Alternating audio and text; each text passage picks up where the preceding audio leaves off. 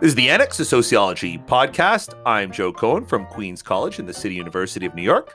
I'm Nga Tan from City University of New York. I'm Ellen Miser from the University of Hawaii. And today we're going to talk to Matt Rafalow of Google. Matt recently published Digital Divisions, How Schools Create Inequality in the Tech Era with the University of Chicago Press. It's a look at how social inequality permeates the use of classroom technology. We're talking education, technology, inequality, race, class, and much more. Stay tuned. Welcome, Matt. Thanks so much for having me. Oh, it's a pleasure to have you back. You might remember Matt from last spring season when we did an episode on using technology in the classroom. Matt, the episode received a great response, and I really loved hearing from you in a pretty hairy transition online. So it's great to have you back to talk about your new book, Digital Divisions, How Schools Create Inequality in the Tech Era with the University of Chicago Press. So welcome, Matt. Thanks so much for having me. Welcome. For years, one of the big concerns surrounding inequality in technology involved questions about the digital divide in terms of differences to access in technology or exposure to basic tech skills. We were worried about whether kids from less wealthy families had sufficient access to things like computers or fast internet connections. And we were worried if they were learning how to use it. Like, were they learning to type? Were they learning to program? Were they learning how to use basic internet functions? And this kind of digital device, it's still very much with us. That's for sure. You can see it with COVID. But Matt's book is interesting because you're arguing that there's more to the digital divide than these basic sort of access and usage skills. Can you tell us a little bit more about your book? Yeah, sure. You're 100% right on. I think a lot of the thinking around digital divides are pretty much, that the holy grail is one laptop per child, or providing complete access to needed technologies and high quality internet in order to do well. Almost like kind of providing these access, solving these access gaps is like, the holy grail, and that will magically see gains and achievement once those gaps are closed. Folks who study digital divides, incidentally think of digital divides on three levels. There's not just one digital divide, there's three, which sounds very overwhelming now that I'm saying it out loud. But the first is access. The second is digital skills, what you're referring to, Joe. Can people use it? Which I actually think teachers at this moment are, no offense to all of us, are a little behind in some respects compared to a lot of young folks. And then the third, which is the bulk of the study of my book, is on unequal use. Even if people know how to use the technologies and have the technologies, people will use technologies in different ways. And unfortunately, I find that they're using them in ways that are different based on the race and class of their student body. And that's the bulk of the focus of the book. So can you give us maybe a story to flesh out this idea of this third divide? Yeah. I love using the example of Minecraft because it epitomizes something from digital literacies research in kind of the education field that I'm using sociologically. Minecraft is essentially, a lot of parents are very familiar with this game, for better or for worse, when I've talked to them, but it's essentially a world building game. There used to be games like this when I was a kid that were text based, where people would build worlds with text, which sounds crazy. That's like a whole other discussion. But Minecraft is essentially, as a player, you're dropped into this big empty world, but you're given a set of tools to build. And the world is organized around building blocks, kind of like digital Legos. And as a player, you have to figure out how to assemble these Legos for different purposes. It could be entirely creative. You could build little cities and towns. It could be a little more competitive. You could try to avoid, something like a zombie apocalypse. there's many different ways to play. But the idea that learning scholars were so excited about with this game is that it was not too different from how we're expecting schools to teach digital skills, learning how to communicate with each other, learning how to create digital things. These are actually baked in to the very requirements for middle schools, for example, in teaching digital skills to kids. And so I was like, holy cow, like this could be a great way for kids to get ahead. If they're already playing around online, maybe schools could help them out. And as I talk about in the book, there's some theory from cultural sociology and education that argues that this is the dilemma we're trying to solve. Unequal childhoods, for example, which is at its heart a Bourdieuian take on educational inequity, argues that working class kids just don't learn the same skills that wealthy kids do due to class inequities. And so wealthy kids they show up at school on an unequal footing. And so this is like a case to really dig into that. Like, is that the case? Like, will we see if kids are all playing Minecraft and learning how to use digital technologies, will they get ahead? So I love using the example of Minecraft because it came up in these schools a lot. So for example, how did this play out differently? Well, I studied 3 middle schools. One I call Heathcliff Academy, which is a private school serving mostly wealthy white kids. Another, Sheldon Junior High, which serves mostly Asian American middle class kids. And a third, Cesar Chavez Middle School. These are all pseudonyms, of course, that serves mostly working class Latinx kids. And when Minecraft showed up at these schools, teachers treated it so differently. At Heathcliff, for example, when I talked to teachers, they all thought their kids were basically like these future Steve Jobs, like everything they're doing it with play online. Oh my God, it's going to be so helpful in school. And so there was one, class that I observed where students were working independently on their iPads, and importantly, all the schools had tons of technology available to them to use. They were playing around with their iPads, but on an assignment about ancient Egypt, and it had nothing to do with video games. But one kid in the class that I was observing, I was like, wait a second, is this kid playing Minecraft in class? They were, and a teacher was walking around the room and saw that they were playing and like leaned over their shoulder and were like, just started asking them questions like, what are you doing? Like, wait, is that like, is that from Egypt? Like, did you build like a pyramid? And they're like, yeah. Like, how did you build that? They just started asking all these questions. And then after enough questions, he just kind of clapped his hands and was like, everybody, I want you to gather around, look at what this student's doing. And they turned the lesson into an activity around Minecraft.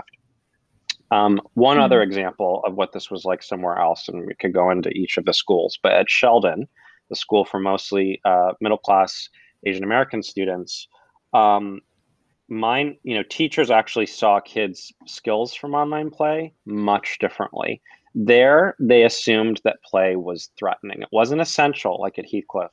It was threatening. And to explain it, they really drew on a lot of really unfair characterizations, racialized assumptions about their students. And I'll be sharing stereotypes probably throughout this talk, caveat that, they could sit with people pretty uncomfortably, but I don't want to shy away from them because these were part of the life of these schools. Yeah, but you're reporting what you saw, not what you think.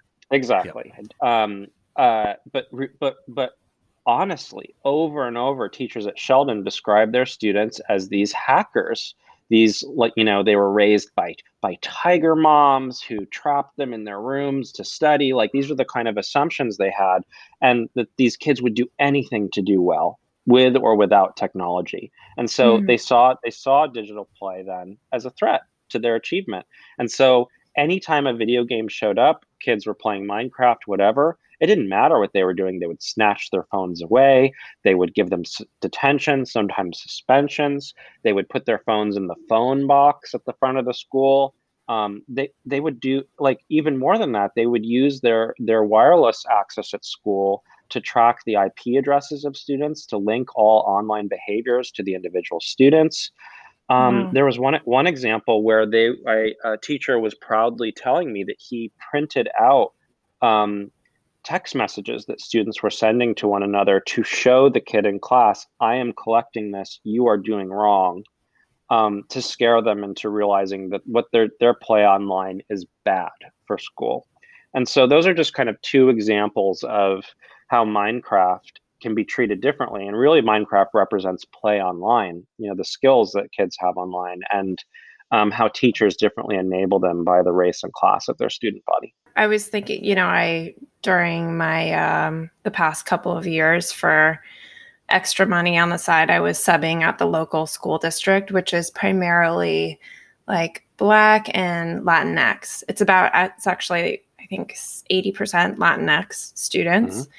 And Minecraft was huge, huge, huge across elementary and middle school. By high school, of course, they're doing other things, but elementary and middle school, it was a big thing for them. I mean, little kids would run around making, paper swords that look like Minecraft swords because, that's what they were having fun with.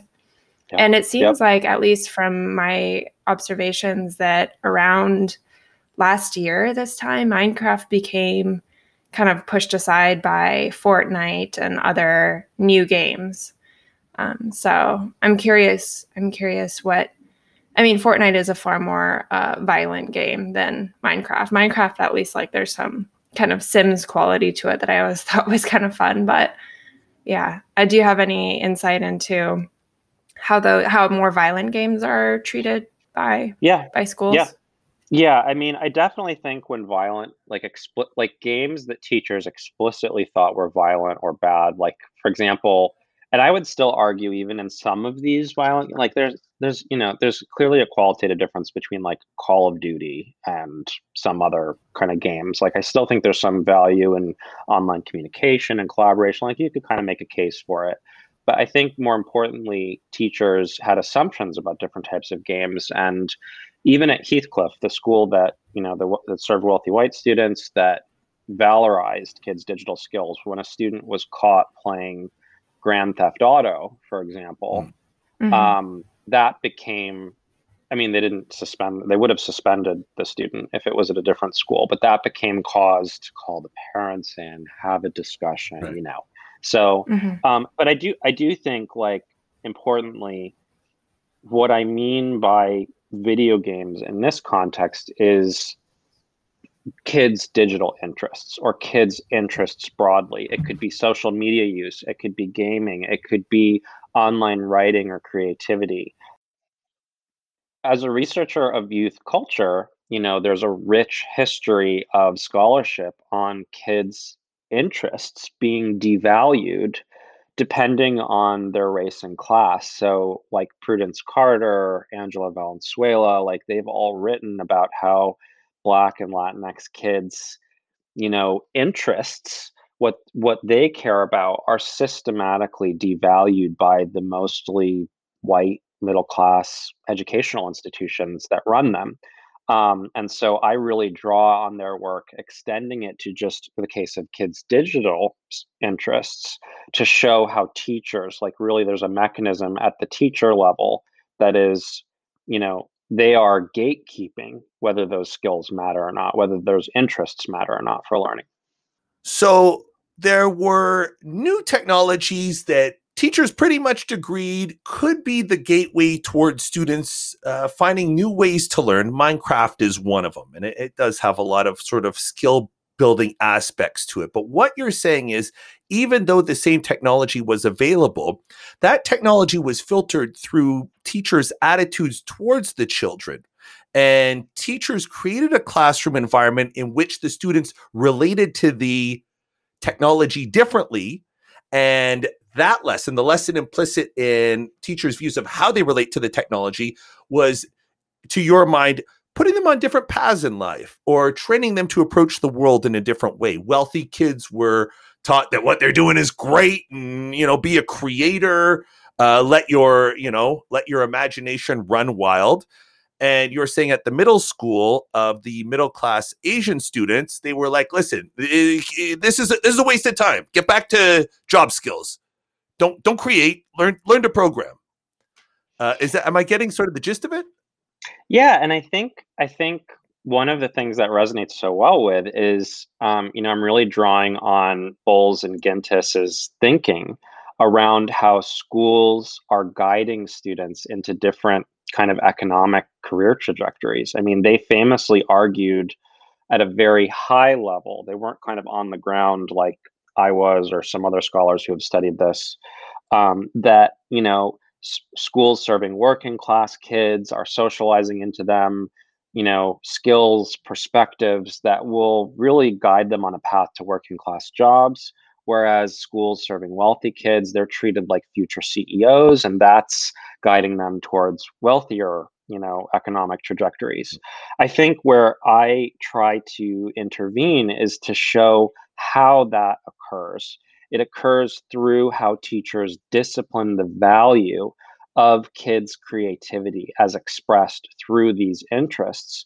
And this is why, it sounds silly, like we're talking about video games, but it's really a way to excavate how Marxist thinking about the value of creativity in relation to labor can affect how kids see their own creative worth in institutions and later on in economic opportunity. If even though at the school for serving mostly working class Latinx kids, even though they weren't, in my study, they weren't treating them so tough as they did at Sheldon, the other school. They were still telling them that what their play amounted to was kind of irrelevant for school. Like it just didn't matter, that's for fun. When you want to work, it's to learn basic skills to get a job someday.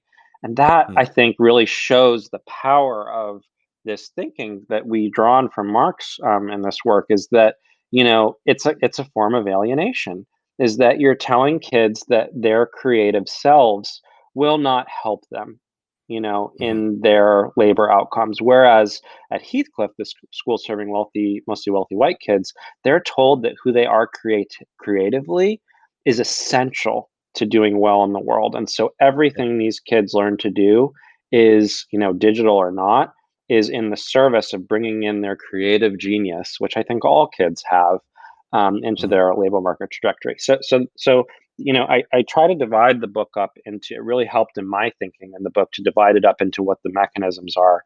The first bit is about how they do this. That's by gatekeeping whether kids' creativity matters or not to school.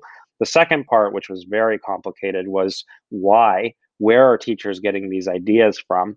And at a pretty basic level, I think, I thought of it as attitudes for sure. It's like they just have these assumptions about kids that shape how they're treating their play.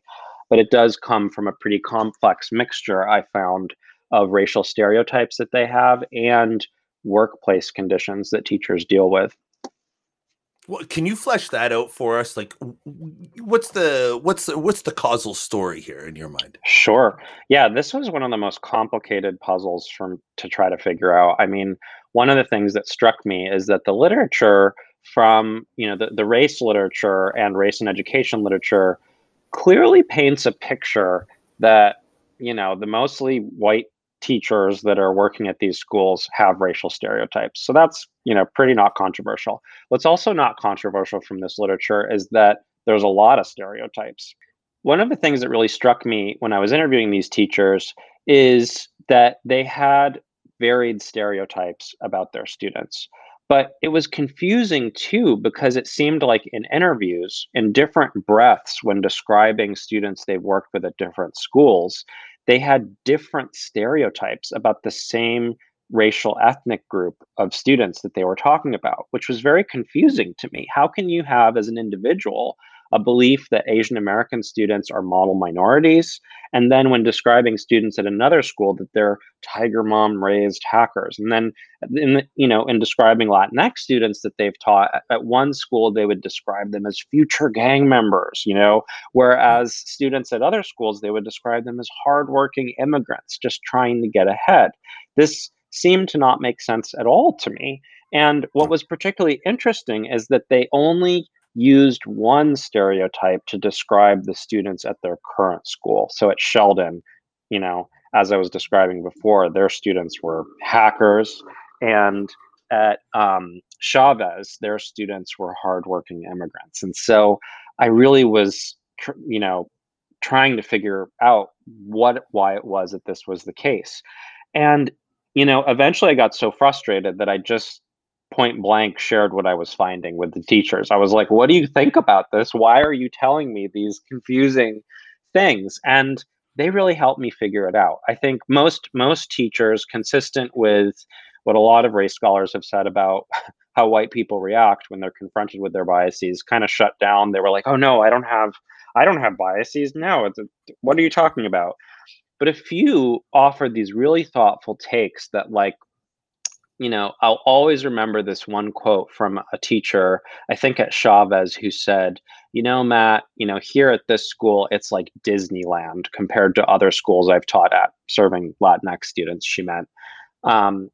It's, teachers treat each other with respect, and that trickles down into how we treat these students. It's all about what you surround these students with. If you surround them with one thing, they'll act differently. And I was like, holy cow. Like, ethnographers, a lot of us will be like, I got to follow this lead. This is gold. So what I did then is I interrogated that at each school. I just started asking what it was like to work at these schools. And I mean, oh my gosh, if you ask teachers about this, they'll regale you with stories about what it's like to work. Some places were like hellholes, some places were like Disneyland, and indeed, I found similar patterns in workplace culture and a literature on workplaces that's really not been adapted very well to study race. And I know you had Victor Ray on. He would agree, and his work really helped my thinking here too. But what I find is Right. that each school had different workplace cultures that differently guided the quote unquote appropriate stereotype that teachers drew on to Right. explain how they interacted with students. So, as one example, at Sheldon, teachers there described it as a hellhole.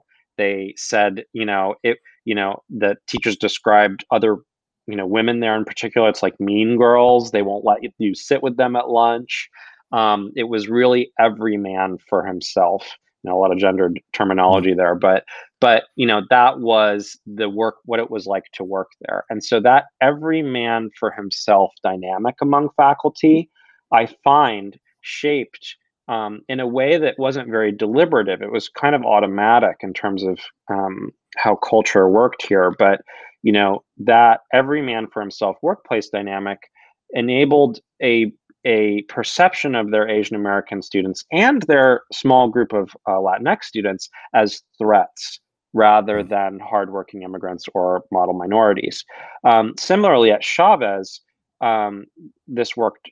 This was at play as well. But faculty there, it was like a family. They described it as so collaborative, so kind. Faculty would help one another, and that trickled into how they treated their students too. But that family dynamic enabled them to see their mostly Latinx students as hardworking immigrants. Something like a future gang member stereotype was just inaccessible at an environment like that. Um, and so, what I observed is that there's this super interesting interaction between workplace culture and Mm. the types of racial stereotypes, racialized and class kind of entangled stereotypes that teachers draw on to see their students' digital play. It reminds me of, I remember that study a few years ago on mice, like where if the researcher would induce stress in a mouse, that mouse would lash out on other mice. And the act of lashing out against weaker mice had some type of homeostatic neurochemical, effect. Like people achieve balance by being tweaked, by tweaking those below them. And somehow it's believed that I remember that stay. I wish I could look. I wish I had it on the tip of my head. But you know what else I'm wondering about? Like as somebody who's had exposure as a parent to a few different schools, like my children go to private school now, Mhm. and I've had some exposure to the public school system here, and I know of the New York City system. I wonder if the objective conditions that teachers work in, or like the objective situation that sustains the organization and shapes policy, plays a role here. For example, many private schools are very worried about losing students. Most private schools rely on each parent to continue contributing, and they always need the parent's money. Mm-hmm. And there's a very strong ethic of customer satisfaction. And a lot of these parents harbor, like many parents, think their children are the greatest people on earth. And they harbor the attitude that if my child is not being taught the way I want, I will take my money elsewhere. I live in a wealthy small town, and I'm a white person. And socially, in this context, there's very few degrees of separation between me and school board members. Or as a white person, I feel very confident in my ability to stand up at a meeting and talk about how the school wrongs my child, and see a room full of white people be able to sympathize with me because they too are white and maybe they imagine their children in the same situation. Under both circumstances, with money or with race, I'm able to leverage power over my teachers and be more of a threat and be in a greater position to demand that my children be treated as special. When I contrast that with my experience working at CUNY, which is very attuned to the needs of students in needs, but like there's no leverage that our customers, our clients have over us. We're publicly funded. So what do you think of that idea? Like that the power dynamic of the parent over the teacher, using cultural or economic capital as a role here? Yeah, I think it's essential. I think, especially in the case of Heathcliff, the private school that I studied, I did do a lot of work to try to minimize, all the different factors that could shape what I observed at these schools. So I did, each of the schools, private or public, had a lot of technology. They had a vision for how to, enable technology use. Testing was miraculously not an issue the year I was there, because of a rollout of a new, computerized exam. But even despite that, I found that at Heathcliff, parents really ruled the land. They really, really ruled the land in ways that trickled into the classroom. And even though at other schools, specifically at Sheldon, the school of mostly Asian American middle class kids, parents there tried to get involved, but teachers would engage in all sorts of different tactics to diminish the power that they had, in ways that were not equal at Heathcliff. I mean, one of the things that I loved, just kind of narratively, hearing teachers describe at Heathcliff, was that they talked about, how did they put it?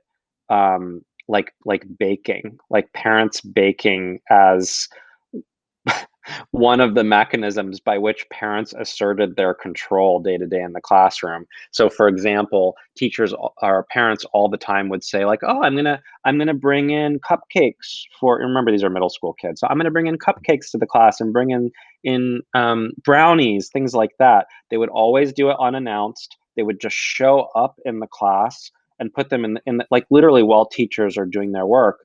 And really, there was nothing the teachers could do about it, because at face value they're just bringing in food. But teachers would also tell me that these are surveillance mechanisms for the parents to use to kind of keep an eye on what their teachers are doing.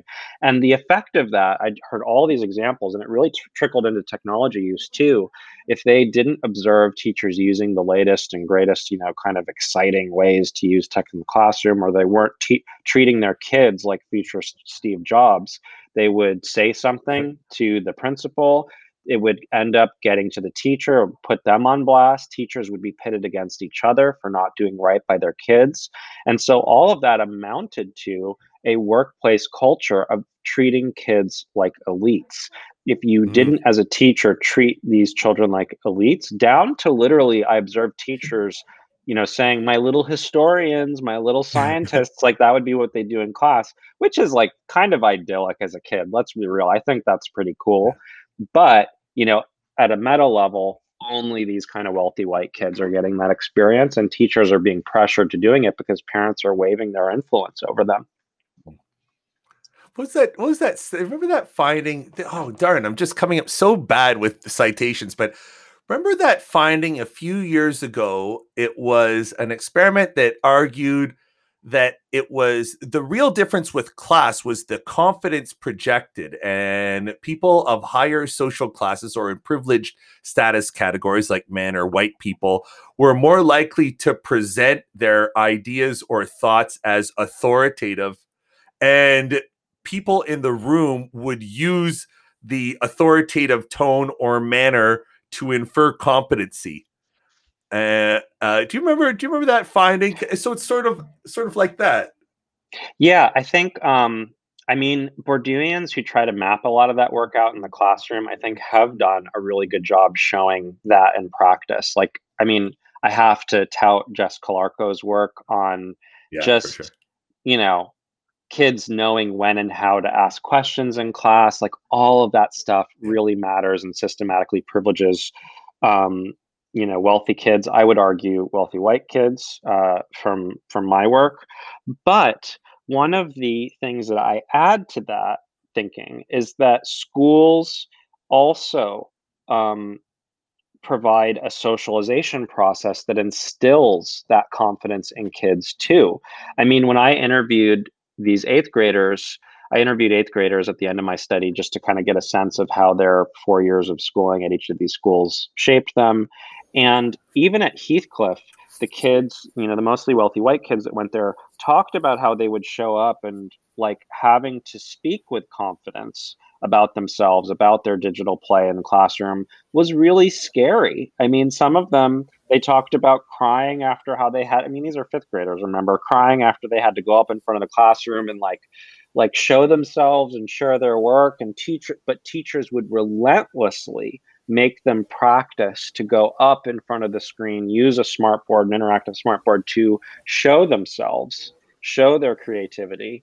And that was a socialization process that helped kids develop that confidence with digital tools in practice. And this is, I think, something that's missing from a lot of Bourdieuian work that I think over focuses on parents and what happens at home. Because yes, parents are teaching their kids all sorts of things, but kids still have to practice doing those, exerting those habits and skills in the classroom environment. Mm-hmm. And, in the classroom environment, there's still a process of like trying it out.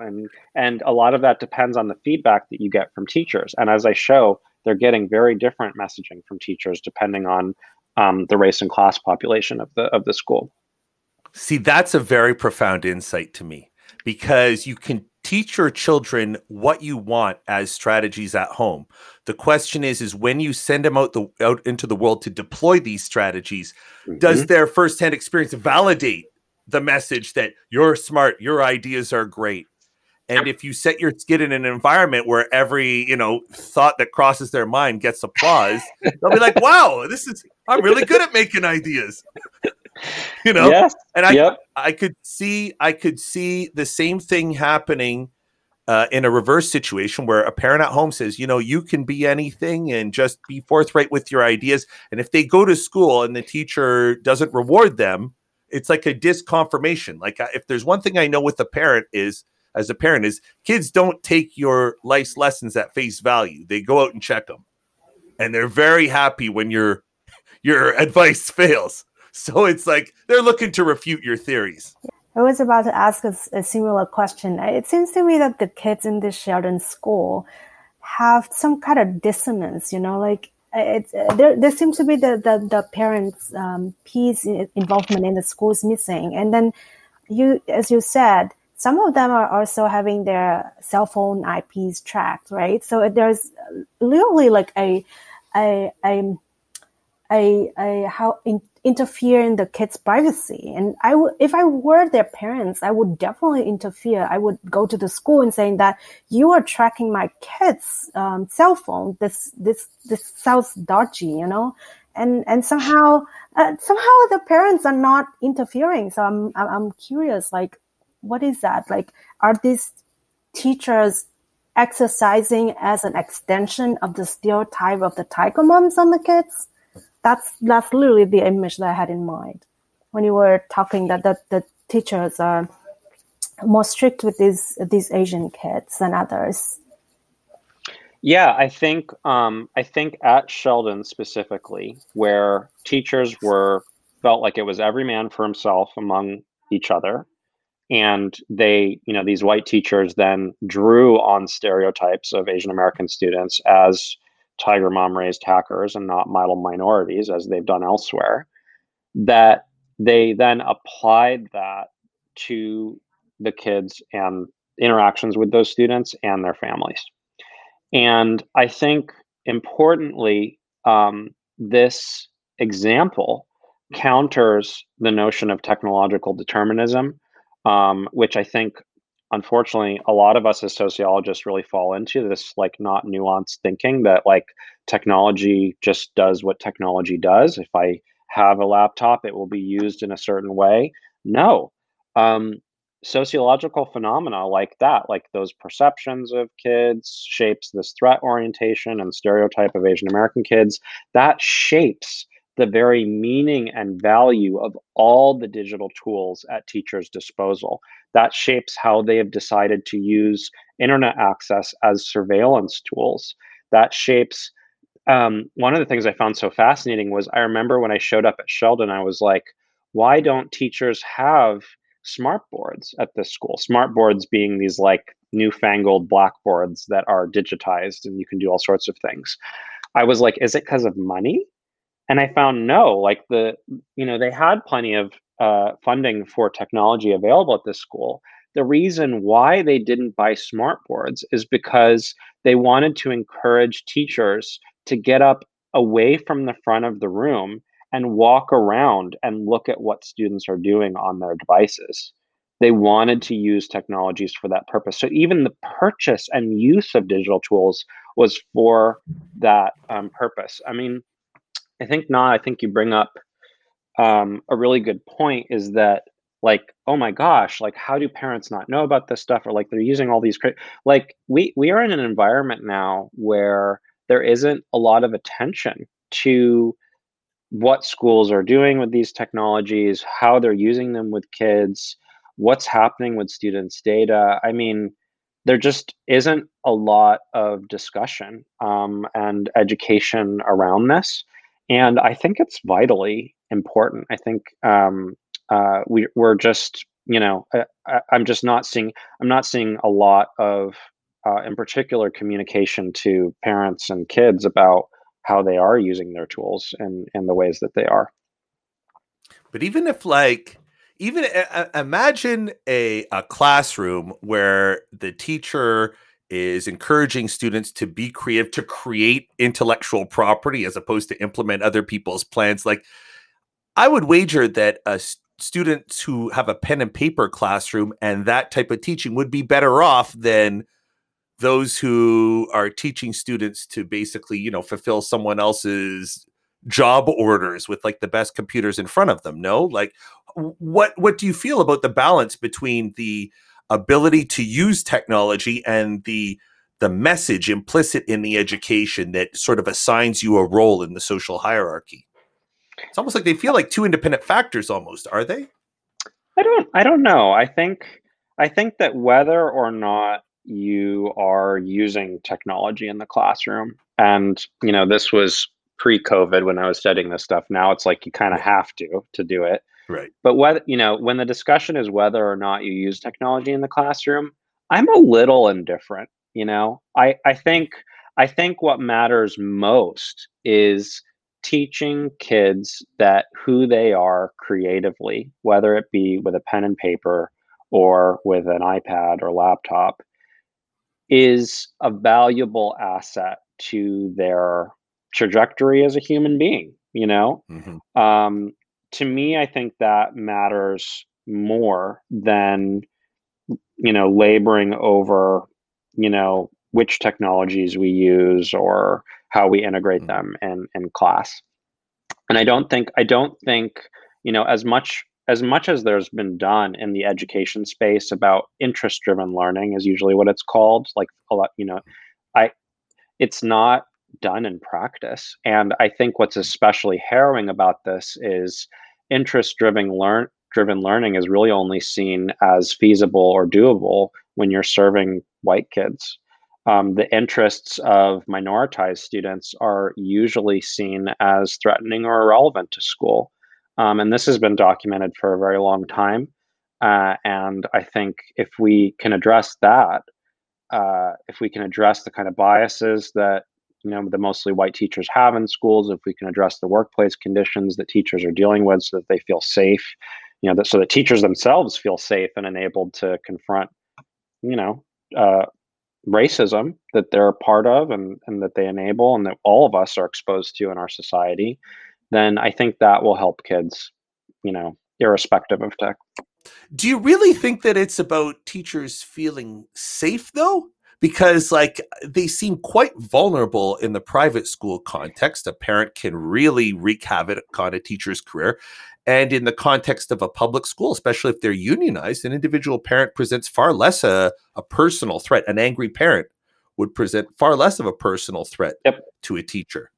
That's a really good question. I think how I would answer it focuses on, if we're focusing on kids and differences in not just class, but in race and how kids are treated, what are the conditions that teachers need to be able to not have such horrible, racial stereotypes employed in the classroom? Okay. To me, Yeah. that's the end goal. And if that's the case, then I would expect from my work that we would need to create workplace conditions, whether it be family like safety or whether it be, really held to it by the parents, the private school, whatever it is at the workplace that enables them to have discussions, professional development experiences that enable them to confront racial biases. I think there's a whole lot of work out there already on the effectiveness of diversity programs and confronting implicit biases and all of that stuff. And I would really defer to those scholars and their recommendations for how to effectively create an environment for that. But I think for my work, I we just need to create an environment where white people can confront the racial stereotypes that they have and address them.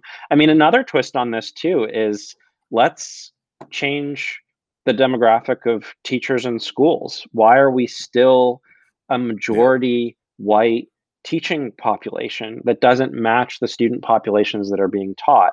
That could be another avenue, again, where Yeah. the goal is to ensure that all kids, no matter their race, ethnicity, or class, are being treated fairly. That's kind of my long-winded take on your, I think, very good question.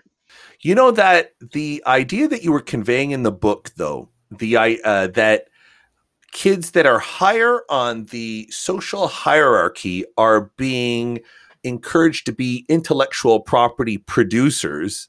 And as you move further down, students are being pushed more to implement plans and consume plans was really, really striking. And it makes me think that the information economy is has a lot less to do with computing and technology than we might realize. A lot of it is sort of just the reproduction of old sort of old differences and what people are encouraged to do.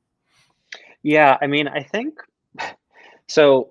There's more of us studying digital tech now among sociologists than there was even when I was in graduate school 5 or 6 years ago.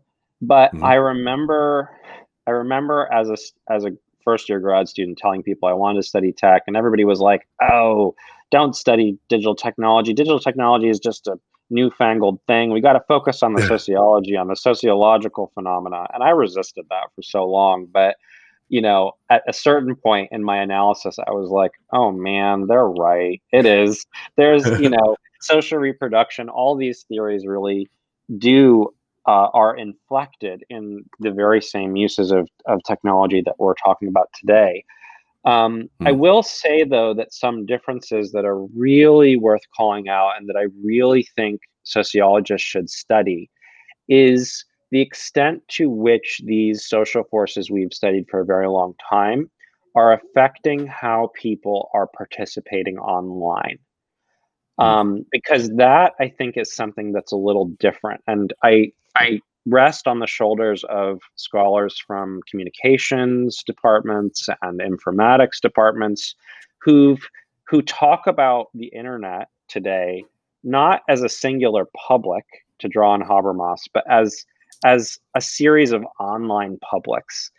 Basically meaning that there's many stages online. You could be playing around on TikTok. You could be searching, contemporary GeoCities, like an online forum, a website. That what you do in one place online is a stage, but it can really bleed into context. It can be shared. That data is durable. And so I think there's a new environment by which sociological phenomena that we study can be mapped to what digital participation looks like. And to kind of ground it in this book, I map out how schools are gatekeeping in ways that, at Heathcliff, their digital interests are essential. At Sheldon, they're threatening. And at Chavez, they're irrelevant. And they're serving different race and class populations. What I find with interviews with 8th graders of each of these schools is that they're internalizing this messaging in ways that shape how they then decide to participate online, whether or not that they're at school. So at Heathcliff, the school serving mostly wealthy white kids, where they're teaching kids that their creativity is essential, these kids describe their digital participation as essential to achievement. And what that looked like is that they would use Instagram, Twitter, hell, even, apologies, shouldn't be swearing. They would use Twitter, Instagram, Facebook as a way to demonstrate their worth to future colleges and employers. I mean, these kids even had 8th graders had LinkedIn accounts for kind of showing their worth, in the hopes that someday a college admissions official will see them and think that they're valuable. Skip to other schools, like Chavez, where they told them that what they did online was irrelevant. They would then play online thinking that what they didn't matter to schools. And so they're not curating a digital resume at all. And so I think that there's a lot of ripe area for study for how this digital participation might be affected by social forces that sociologists have been studying for a very long time. You've been listening to the Annex of Sociology podcast. A special thank you to Matt Rafalow from Google. His book is Digital Divisions: How Schools Create Inequality in the Tech Era, with the University of Chicago Press. We're on the web, theannexpodcast.com, on Facebook, The Annex Sociology Podcast, and on Twitter, @SocAnnex. The Annex is a production of the Queen's Podcast Lab. For more information, visit queenspodcastlab.org. Music is by Lena Orsa. On behalf of Ellen Miser and Natan, I'm Joe Cohen. Thanks for listening.